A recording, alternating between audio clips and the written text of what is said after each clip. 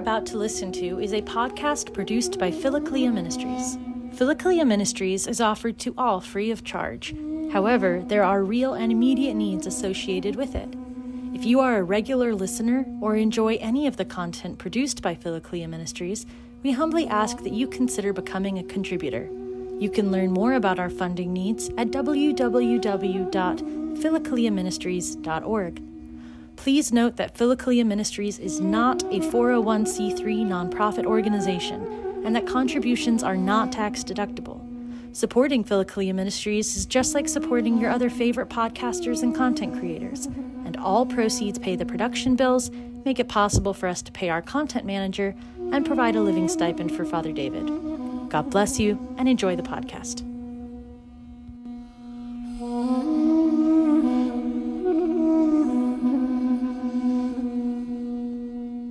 Glory to Jesus Christ, and glory forever. Welcome back, everybody, to our study of the Ladder of Divine Ascent by St. John Climacus. And we're picking up this evening with step number 25 on humility. And we are on page 187, if you're following along in the blue version of this work, the blue translation, page 187 with number 48. And we've been looking at humility for the last few weeks or months, both within the Evergetinos and the Ladder, and we're coming to the end of this step, and we will be then transitioning to discernment, which is one of the fruits of humility that allows us to have a clear view of not only our thoughts, but our passions, but also the virtues, that it gives us the ability to see with a kind of clarity where one is within the spiritual life and where one might be struggling. And so I'm looking forward to moving on to that as well. So again, number 48, about halfway down the page. The natural property of the lemon tree is such that it lifts its branches upwards when it has no fruit. But the more the branches bend down, the more fruit they bear. Those who have the mind to understand will grasp the meaning of this. So not too difficult to understand at this point, I think, that the greater fruit that the lemon tree has, the more that its limbs bend over for us to pick that fruit. And similarly, for those who are humble, who, as it were, bend themselves over,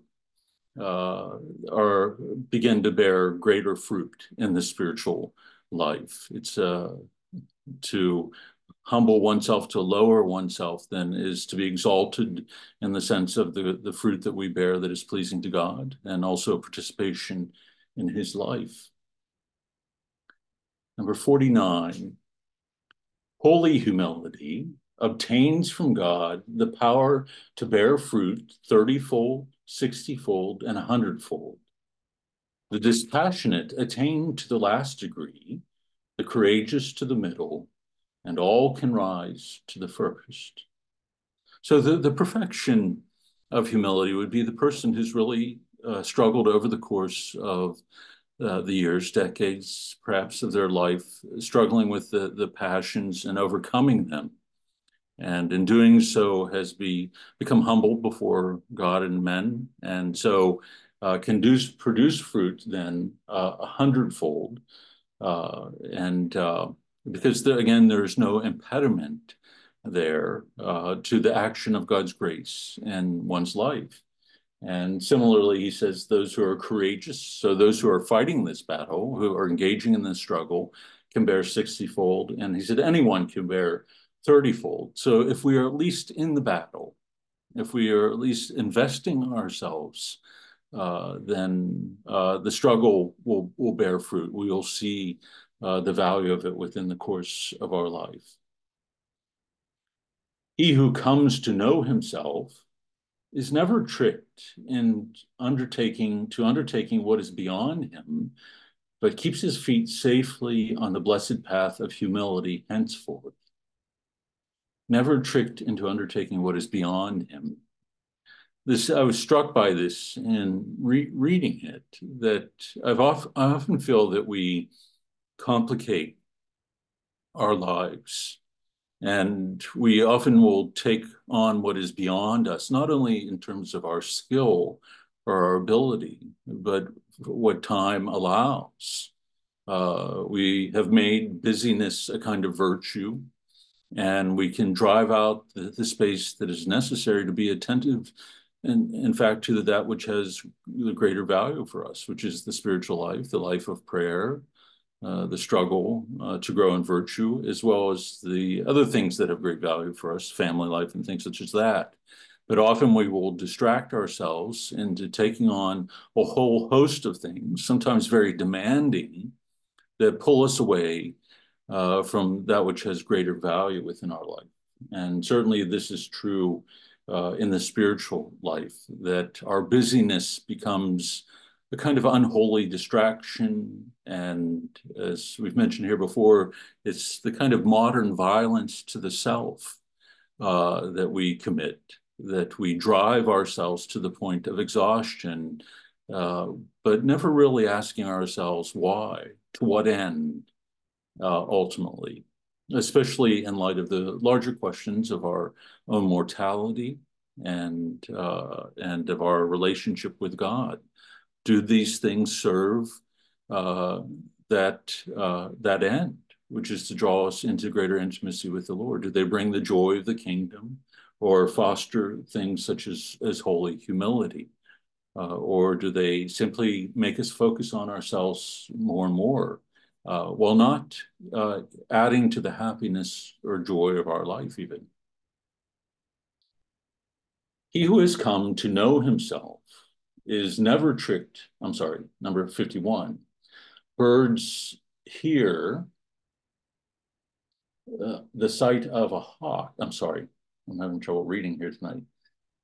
Birds fear the sight of a hawk, and those who practice humility fear the sound of dispute. So a humble soul is going to want to avoid conflict with others, and not out of fear so much as it is the desire to allow love to trump everything else. That what is the love of neighbor, or peace between ourselves and our neighbor, in comparison to winning an argument, or having our personal judgment come out on top. And in the end, if that destroys charity between ourselves and another. And this is a good,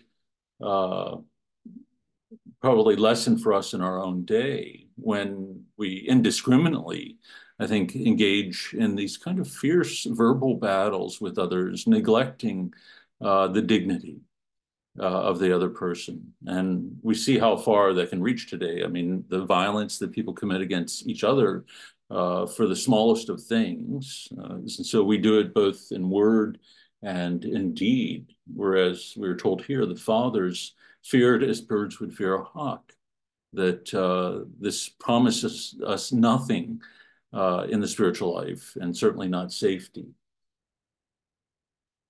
Number 52.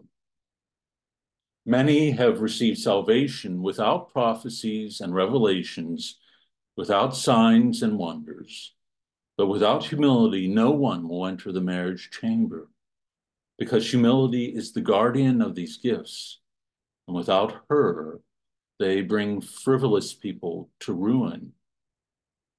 So we often, like the people in Jesus' own generation, want to see signs, want to be convinced, want to experience the extraordinary in the spiritual life. And yet none of these things, we are told, bring us to salvation. None of these things produce an enduring fruit of virtue. And it's really humility that brings us again into that deep intimacy. Like is drawn to like. And the humble soul is drawn more and more deeply into this nuptial relationship with God. And so, again, this virtue above all the others holds out the greatest promise for us. And again, I think we're often seduced down that path to seek the things that give us a certain feeling, or again, that we think are going to deepen our faith, and in reality, that they don't. Certainly feelings are passing, and these kinds of things like revelations that he describes here, or prophecies, can be subject to the delusions that the evil one puts before us. And so the safest path, the quickest path for us always to Christ is humility.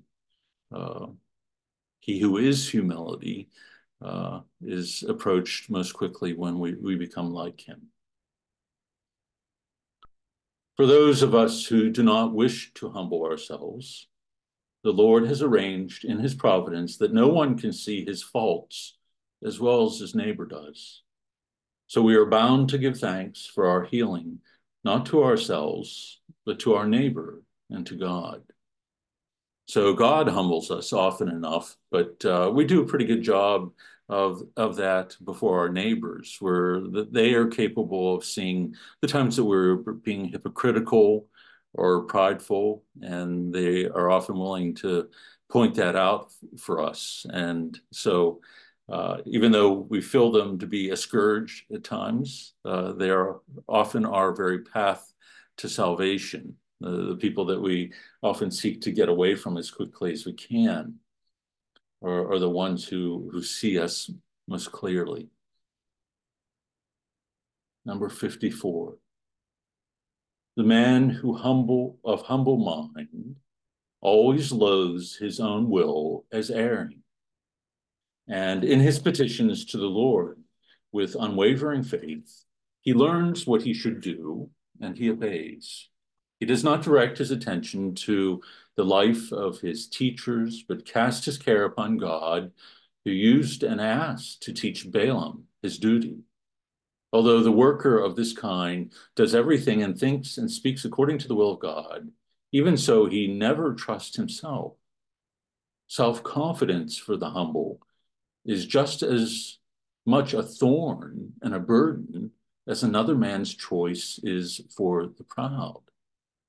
So an interesting thing that we trust most of all in the guidance and the wisdom of God, of his providence to guide us along the path that leads to him and to guide us along the path of virtue, even above and beyond our teachers, that sometimes we do not turn the mind and the heart to God first and seek counsel and guidance in him or the strength to obey. That often we will even turn to teachers to ruminate more on what it is that we want, or our frustrations, or seeking in a kind of cunning way or calculating way, even in our religiosity, to pursue the path that we desire. Whereas if we are humble, we can remain silent and still and listen to God and allow him to speak through the circumstances of our day-to-day life. And again, this is an incredibly difficult thing to do in the spiritual life, simply because of our ego, that even in religious matters, we have it in our mind what we think will bear the greatest fruit. It just so happens that it most often coincides with what we think our greatest gifts are, or the path that we want to take in this life. And so often it can be a much humbler or simpler path that God might draw us upon, that it bears the greatest fruit, not only for ourselves, but also for others. And so we have to be careful, even within our prayer life and in our discernment, that we are listening to God, that we have the silence and the stillness that allows us to turn to him first and foremost. Victor. Your comments, Father, are reminding me of a book that I've read and shared with people called Just Listen.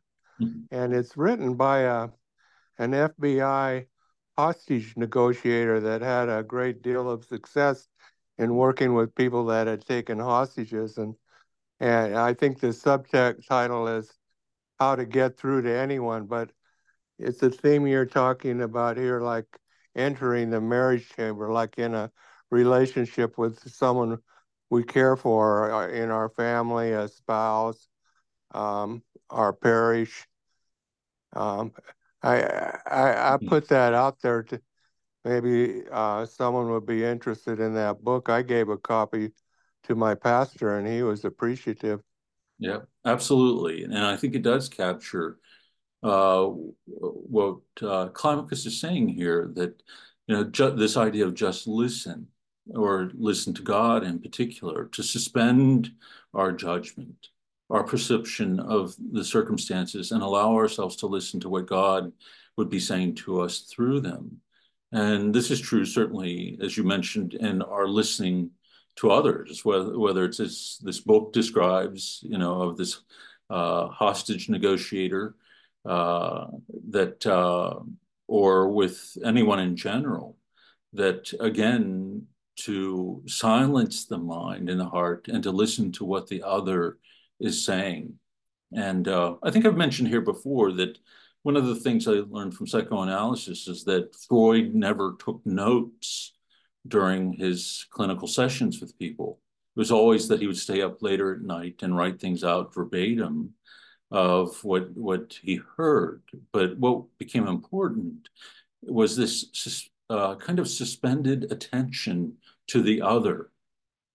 And not only, again, does this show respect for the other, but also an understanding that we don't pick up on what people are saying to us because we aren't listening in that fashion, because people communicate with us more than just in their words. Or if they do use words, sometimes their words don't mean what we think they mean, at least not on the surface. That is often what is behind it, the emotion with which the things are said. Sometimes their silence will even speak to us as well. And certainly this is true in our relationship with God.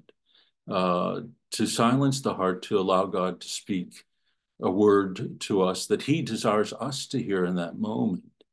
And so often I think what happens is that our hearts become filled with our own mind, with our own feelings and thoughts, and it becomes very difficult to see what God might be doing in our life, especially if it is something challenging or if there's a particular cross involved.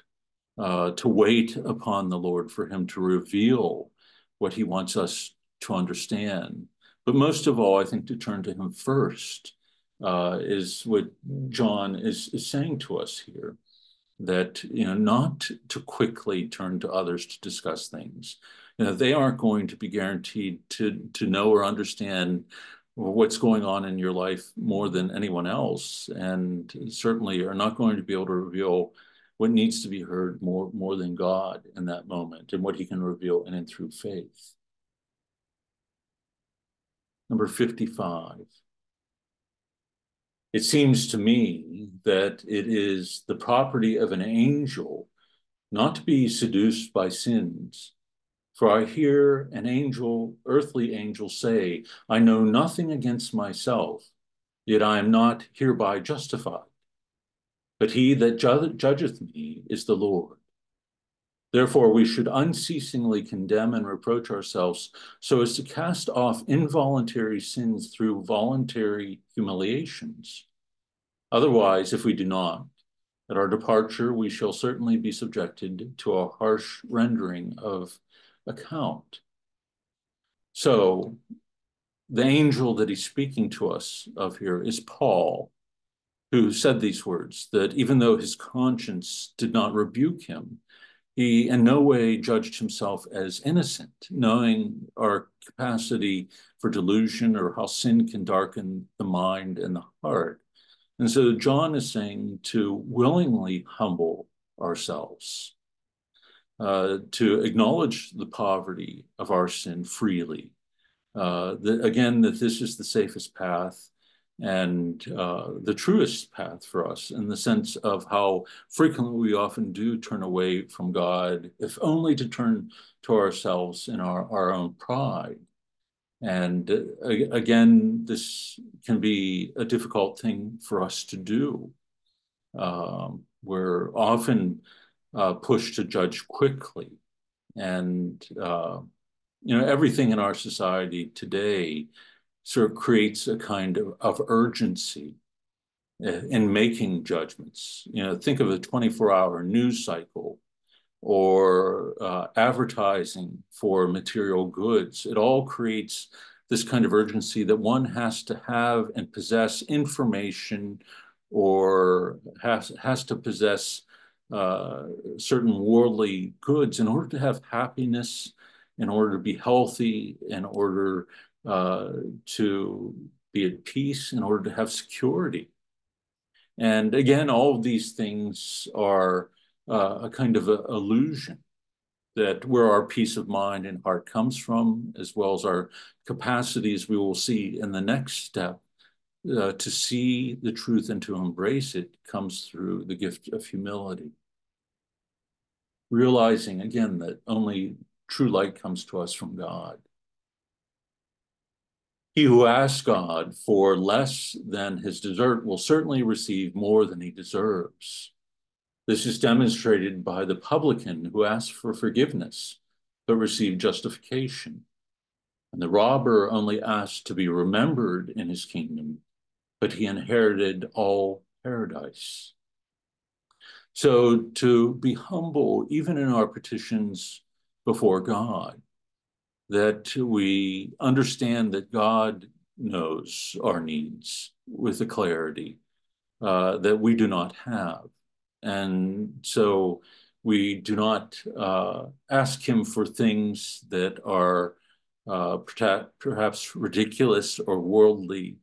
We, again, place ourselves in his hands, asking for the things that are necessary for our salvation and the salvation of others. And there's never a time when we will find ourselves wanting in that regard to take the last seat. There's always the possibility of being drawn up closer, being drawn up forward in the seating, rather than trying to possess or reach out and possess for ourselves what in our own mind we think that we deserve. Number 57. It is impossible to see fire by nature, small or great, in any creature. And it is absolutely impossible that anything of a material nature should be found in sincere humility. As long as we fall into voluntary sins, there is not humility in us. And that is the sign that there is still something material in us. So the presence of sin reveals to us that there is still an attachment to the things of the world in some measure. That even if we have in large part moved away from serious sins, the presence of that sin often reveals our resting upon our own strength rather than the grace of God. And that there lacks that pure fire, if you will, of desire for God still within us. And that still does not burn hotly enough in order to purify the mind and the heart. And I think this is an important teaching because, we often will tell ourselves, well, I fell into sin. Or, we often will place the responsibility of it on to another rather than within ourselves, instead of acknowledging that, again, there is this attachment that still rests within the self. And I think especially when we've been struggling, perhaps even for a long time with something, and there is a part of us that even despises it, it's hard for us in humility to acknowledge that might be so, that on a certain level we despise it, but on another level, as much of a contradiction as this might seem to be, on another level we can be very much attached to it.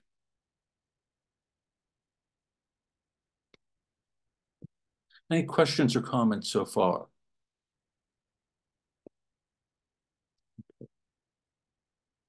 Number 59 or 58. The master, knowing that the virtue of the soul is modeled on outward behavior, took a towel and showed us how to walk the way of humility. For the soul becomes like its bodily occupations. It conforms itself to its activities and takes its shape from them. Authority served as a ground for arrogance for one of the angels, although that was not why it was conferred on him. So, you know, the greatest of the angels falls because he accounts that as belonging to himself rather than having received it from God. And similarly, we see, though, in Christ, what is made manifest through his actions, that despite being Lord and despite his divinity, he humbles himself before his disciples. And if you remember what took place prior to the foot washing, and girding himself with a towel, was their argument along the way about who would sit at his right and his left. And it was at that point that James and John's mother intercedes on their behalf. And so they storm into the upper room. And here, you know, it's, you know, love often has the most important and beautiful things to say before one has to depart. And so our Lord is preparing. He's told them he's on his way to Jerusalem, where he will be arrested and put to death. And here at the Last Supper, that he's preparing to speak to them and to give them the most precious gift of all, the Holy Eucharist. And while they're on the road, they're having a fight. And they walk into the upper room. And we've talked about this in some of the other groups, that the tradition at the time was for the house slave to wash the dust of the road off of the feet of a visitor. It was an act of courtesy. And of course, the Lord and the disciples did not have slaves. And so they would perform this customary act of hospitality for each other. And yet here, you know, our Lord is telling them he's on his way to death. And they walk all hot-faced into the upper room, silent, and nobody performs the task. Nobody picks up the basin. Nobody picks up the towel. And instead, it's the Lord who girds himself with the towel and makes his way around the room to perform this task. And it's in the very act that John, in particular in his gospel, shows us the meaning of the Eucharist too. This radical humility, self-emptying love. And we, in the Latin rite, will, you know, enact it, in fact, with the foot washing as a reminder for ourselves of the Lord's humility. And so we see how far humility and sin are on the spectrum from each other. On the one hand, we have Satan himself falling from heaven, who accounts himself more worthy than what he is, and the Lord, who is the creator of heaven and earth, who humbles himself before man. And so always the Lord is the most powerful standard for us, more than any teacher, any teaching, I mean, that is. He who sits on a throne has certain dispositions, and he who sits on a dunghill has others. And that is perhaps why the great saint sat on the dunghill outside the city, for then he had obtained perfect humility. He said with deep feeling, I abhor myself and melt away, and I esteem myself dust and ashes. And so he's speaking here of Job for us. And it might be interesting to hear him referred to as a saint, which is, though not an uncommon thing in the East, to acknowledge the great patriarchs, great figures from the Old Testament as being saintly characters. But certainly we see this humility in Job, that all the way through the trials that he bore, but being brought to this lowest point, losing all, but then also, sitting on a dung heap, scraping himself, comes to see himself and in this perfect humility. He is dust and ashes. He is humus. And so acknowledges it, as it were, by sitting on this dung heap. And we see in Job the extraordinary humility that, despite having all the things that he did within this world, all the many blessings, when taken away from him, the faith in God still remains, that he acknowledges that everything comes from the hand of God. And so whether God gives it or takes it away, God is still God. And this is what he acknowledges in all humility. And it's interesting that even after what has been revealed to us through the life of Christ, his death on the cross, the Eucharist, the witness of the saints and the martyrs throughout the centuries, that the difficulty we have in making an assent to this simple truth, that we come from dust and ashes, that God is the one who breathes life into us. And this, is to be our fundamental stance before the Lord as we live our life, as well as the way that we engage others, that we don't put on airs, regardless of our position within this world or what responsibilities have been given to us. We never lose sight of the reality of who we are as human beings, that anything that is bestowed upon us comes from the hand of God. Do you not know that I have power over you of life and death? It's put to Christ, and tells him, any power that you have comes to you from God. Have no illusions about where you've received it. Number 60. I find that Manassas sinned as no other man has sinned by defiling the temple of God with idols and contaminating all the divine worship. If the whole world had undertaken a fast for him, it could have made no return for this. But humility had power to remedy even what was incurable in him. If thou hadst desired sacrifice, I would have given it, said David to God. But thou wilt not be pleased with whole burnt sacrifices, that is, with bodies consumed by fasting. The sacrifice for God, and everyone knows what follows. So the sacrifice that speaks to God is that of a broken, contrite, humbled heart. And it's a powerful image that's put before us, that the whole world could have undertaken a fast for this individual, and nothing would have made a dent in his guilt before God, except humility could have undone it in a moment.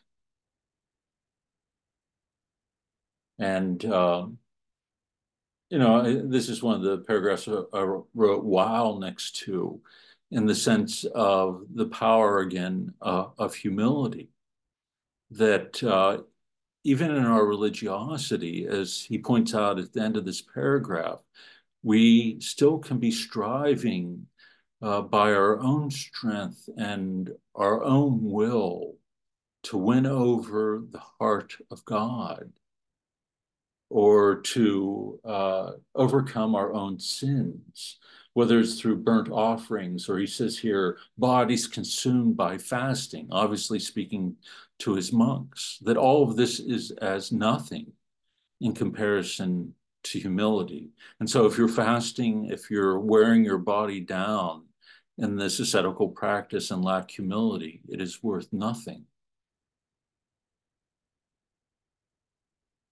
All of these readings, certainly on humility, have perhaps been the perfect preparation for the Feast of the Incarnation. When we reflect upon, the humbling of our Lord, taking upon himself our humanity. And it allows us, I think, to place John's writing uniquely as readers of his text within the frame of this feast. And there's a kind of blessing in that we can be reflecting upon the humility of the Lord in the Incarnation while we are being taught what humility is by one of the great saints. I've sinned against the Lord. Blessed humility once cried to God after committing adultery and murder, and he soon heard, the Lord hath put away thy sin. So David was one who was capable of great sin, we know, and adultery here and murder of Bathsheba's husband, and yet was also a man of extraordinary faith and of humility who would acknowledge his sin before the Lord.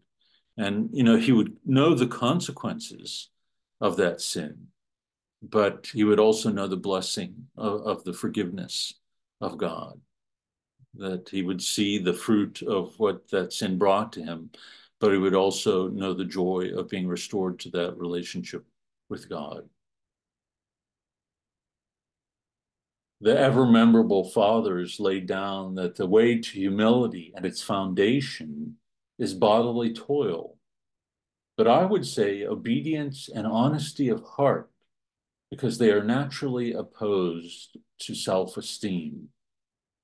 So what an extraordinary thing, from one of the great ascetic writers, that he's telling us here that more than bodily toil is obedience and honesty of heart, truthful living, and this capacity to listen to God above one's own self and self-judgment. That these are the things that have the greatest value. So it compels us to put asceticism, as much as it is valued by the fathers, it compels us to put it into perspective. What is it meant to lead to? They tell us over and over again, it's absolutely necessary in the spiritual life, but that the foundation for it, the ground for it, must be humility and obedience, or it won't bear the fruit that we desire when it's driven by self-will. If the pride of some of the angels made them demons, no doubt humility can make angels out of demons. Wherefore, let those who have fallen take courage. So highlight this saying, memorize it, write it all over the place. It's certainly one of the most famous from the latter, and for good reason. It tells us that, pride can make demons out of angels, but humility can make angels out of demons. That humility can raise us up to participate in the angelic life and beyond, to participate in the very life of God.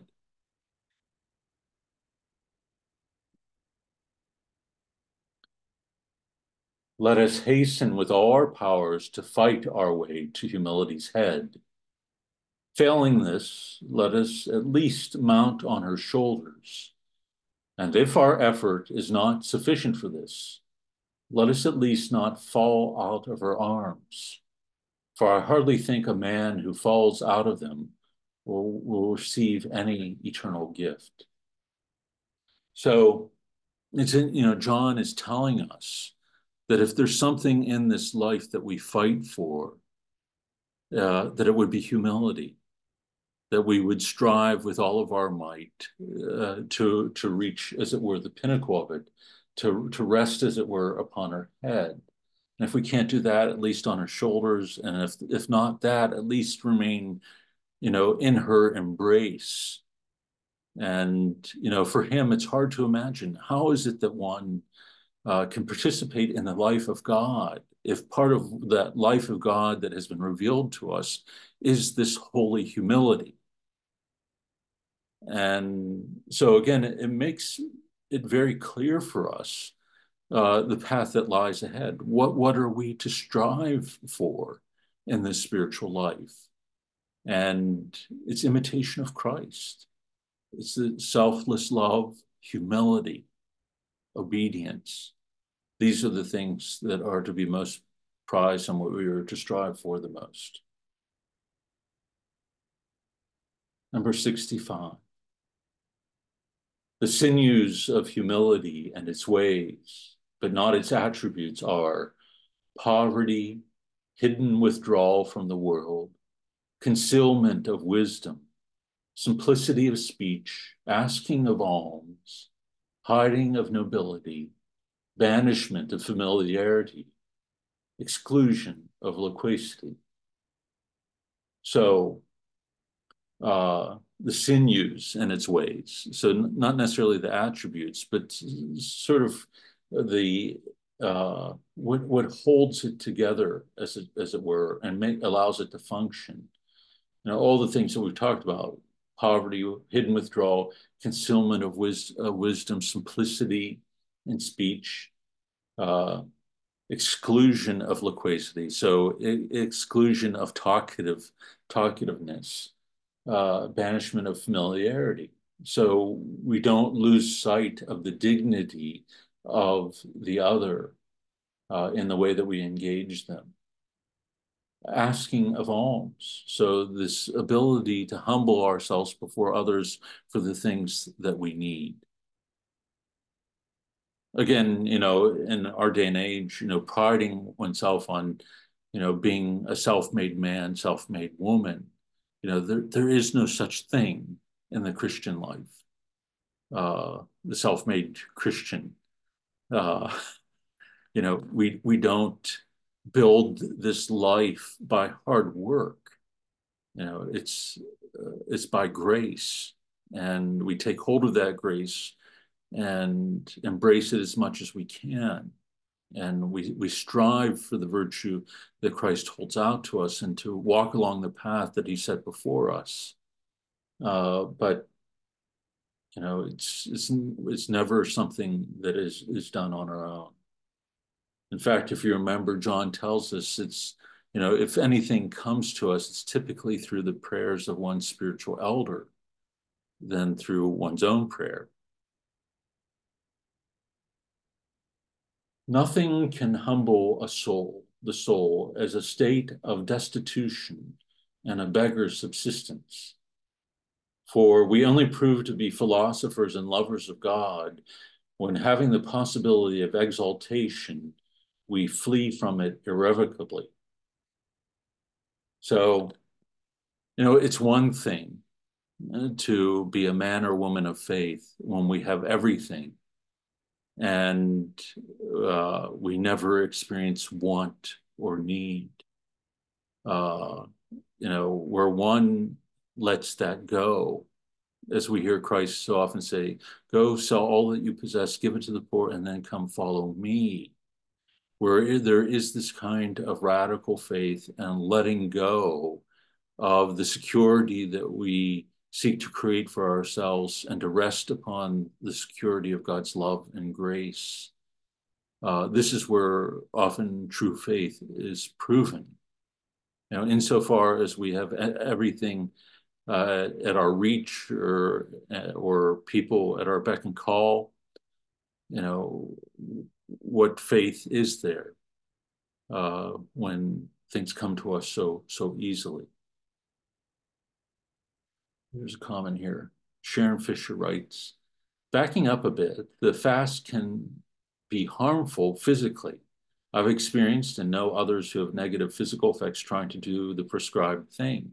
Yet I haven't had a priest directly suggest that it can be modified as necessary, but they say it's not to be taken legalistically. Yes, it can be modified as necessary. Certainly one has to take into consideration one's constitution and one's health. The ideal of fasting is not to make oneself sick or to harm the body. It's to humble the mind and the body. And if one physically already cannot do the fullness of the fast, in a sense that is humbling, and one can rest peacefully in that. And again, I think everything that John says here too gives us a kind of freedom from placing too much value or overvaluing the physical aspects of it. It's really, again, humility and obedience, and obedience to God and his will, and humility before him, asking for his grace. And forgiveness. These are the things that are salvific. The fasting is really only meant to help us strengthen our will in regards to our appetites, to humble the body, to slow the thoughts, the mind down. If we take it to the point where it drives us to sickness, then there can be a pride involved there, that we're doing what is beyond the measure of our own strength. And so we are not even following the wisdom of the truth of our own life. If humility is to live honestly, then we have to acknowledge, okay, physically, I cannot fast to the full measure that is put before me by the church as a model. But I can certainly pursue humility without any limitation, or love, and the offering of one's love to others. And I'm not sure if I'm on camera or on screen or not, you are. but Mm-hmm. I really appreciate that, because like I've said, I didn't feel like, I mean, there is, in fasting, there is, there's food fasting, there's physical fasting, and there's removing yourself from maybe the TV or the radio or the whatever, and giving them alms. And I think sometimes maybe in Orthodoxy, the fast requirement maybe overtakes the intent of the trifold giving of self. Right. Prayer, almsgiving, and fasting would be Right. the three legs of the stool, as Yeah. Peter Chrysologus says. And you're right. Sometimes the fasting in and of itself becomes an end. It almost shapes a kind of identity for those formed maybe in the Eastern tradition even more, because the fasts are so predominant. It's, over 150 some days of the year. And Right. but if one makes that the extent of one's faith, of fulfilling each one of those, it's not necessarily going to show or bear the fruit of humility. Yep. Okay. Thank you. Thank you so much. You're welcome. And so, again, I think here again, we see the nuances that John offers us, but the wisdom that he puts before us here, that, he's not strident in his teaching, but very much aware of our weaknesses on multiple levels as human beings and the things that we have to be attentive to. Number 67. If you take up arms against some passion, take humility as an ally, for she will tread upon the asp and the basilisk, that is the sin and despair, and will trample upon the lion and dragon, that is the devil and the dragon of the body. And so humility as an ally. And so again, humbling the mind and the body is a helpful thing in the struggle, both with the sin and the passions and that often arise out of the appetites, but also protects us from falling into despair. That if there's humility there and we are resting on the grace of God in the spiritual struggle, then we aren't going to fall into despondency. No matter how great the battle becomes with the evil one, or how weak we experience ourselves as being in the spiritual life, that humility is going to not only strengthen us in that battle by allowing us to call out upon the grace of God, but when we fall, not to lose trust in his mercy. Humility is a heavenly siphon, which from the abyss of sins can raise the soul to heaven. I looked that word up. Can anybody help me out here? Is it a musical reference? Give me 1 second here.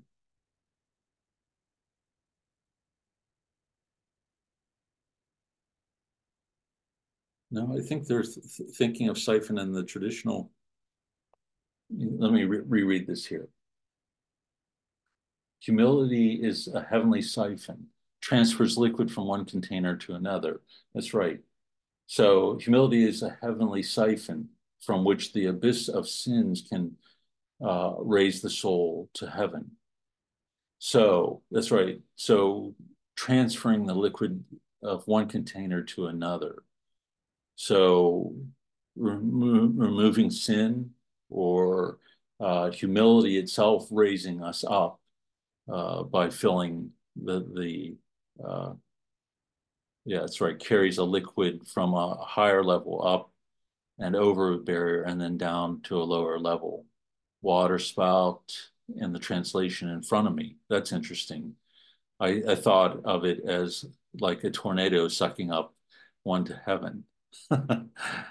Yeah, somebody else did too. Ambrose sucks you up into heaven. Interesting. So thank you for your help there. So he who humbles himself will be exalted, will be lifted up. And so allow this to be the action that takes place for us, being drawn up, being pulled up, rather than seeking to scrape our way up, as it were. Someone saw in his heart the beauty of humility, and seized with amazement, asked her to tell him the name of her parent. Smiling joyfully and serenely at him, humility replied, "How is it that you are in a hurry to know the name of my parent? He is nameless, and I cannot tell you until you possess God. To him be the glory unto ages. Amen. The mother of the fountain is the deep sea, and the fountain of discernment is humility." So this brings us to the end of the step on humility, but it's an interesting thing. John often does this, especially when he's dealing with vices, asking, who your mother is, who are your offspring. And here he does it, though, with a virtue, with humility. Who has given birth to you? And again, I think it's meant to emphasize for us, the reason that he does this with a virtue is to emphasize that the parent of this virtue is God himself. Again, this is one of the very qualities of God, and you will come to see and understand it. And I can only tell you it, he's told, once you possess God. And both here and the Evergetinos were told the same thing. And again, it's one of the things I hope that we are able to grasp in reading these two works at once. Again, not to see it as one virtue among the others, but really the virtue, that contains all the others and and in a sense from which all the others flow, and that also draws us into this state of union and communion with God, because it is part of the very reality of God that has been revealed to us, of the very nature of God. And there's something, I don't know what I found about this over these past weeks in thinking about it, a kind of thrill in reading it, because I think so often humility and the way that I've thought about it, or the way that it's been talked about, has always been with a kind of negative connotation. And I think it's because we often think of it in terms of the tie with humiliation, of being, belittled by others, which can often be the case and can even lead to humility. But what we are being shown is that it is something beautiful, and that we are to strive for, and to fight for, and that it brings us into a union with God. And so not to be feared, and we aren't to hide from it or try to avoid it, but allow ourselves to be taken hold of it. And, we use the imagery, I think, in talking about the Evergetinas, of falling into the abyss of humility is really falling into the abyss of the love of God, into the very life of God. And so it somehow reshapes the way that we view our life. Our life in light of our own experiences, the trials, the traumas that we've borne, the mistakes we've made, the wounds that we've caused others, or the failures that we've experienced, and the things that we've pursued, the mistakes that we've made. All of that sort of fades into the background when we realize that, okay, these things allow us to see ourselves in a different way, not with self-hatred or self-contempt, but they allow us to see ourselves as God sees us. And when we're able to do that, then I think we lose fear of everything. And we lose that drive to make something of ourselves.